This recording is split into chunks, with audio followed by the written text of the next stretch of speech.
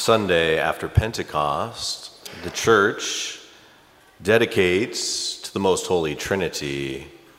I've always thought that's kind of ironic because every Sunday is consecrated to the most Holy Trinity, but today they want to especially emphasize it. And so you will notice in the readings, in the prayers, even in the hymns which were chosen, the divine persons are mentioned again and again and again to call to mind the ultimate reality, which is the most Holy Trinity. And I think it's worth sort of pointing out or reflecting upon the way in which the Trinity is at work at the Mass, because the Trinity is the principal actor during the Mass. And so what are they doing?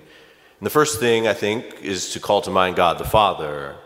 The Mass is ultimately offered to God the Father. God is the source, the origin, and the end of all history, and we offer to him our Mass. You catch this in the first Eucharistic prayer when it begins, "To you, therefore, most merciful Father, we make humble prayer and petition." That prayer directed to God the Father through Christ our Lord.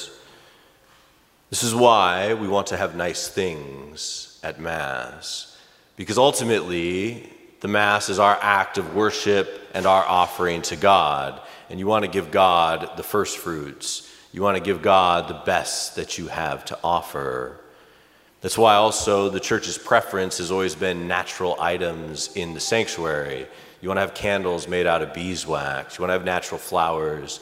Even the priest's vestment, the preference has always been natural fibers, because you are offering at Mass the material world back to God the Father.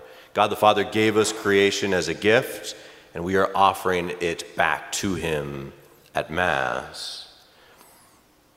The one who principally offers the Mass is not actually us. We are secondary.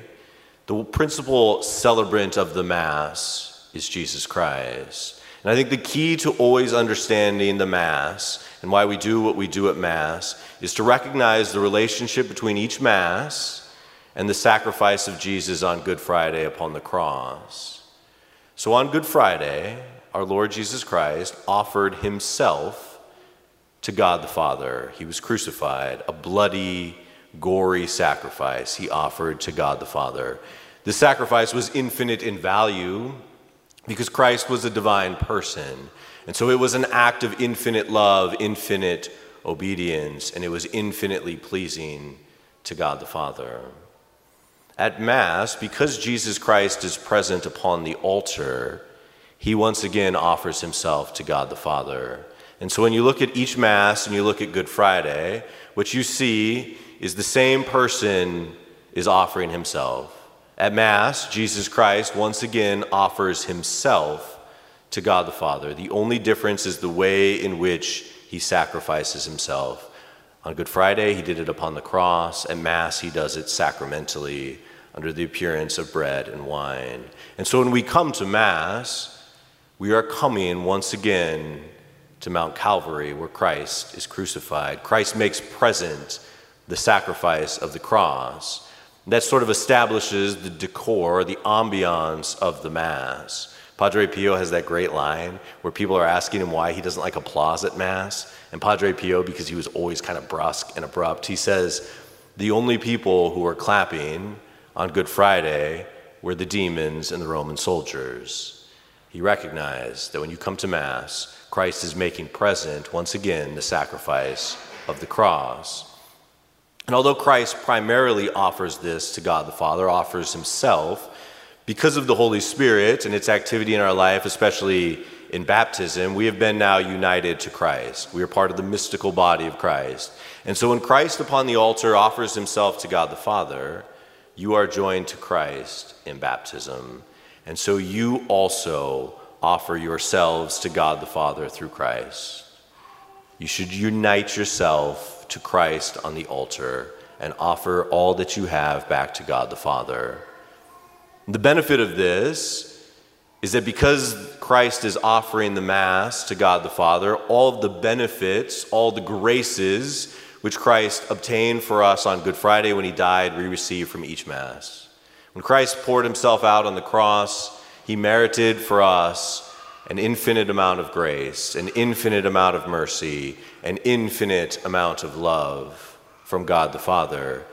And at each Mass, when Christ offers himself again, he merits for us again and again and again all the grace, all the mercy, all the love which flowed out from his heart on Good Friday.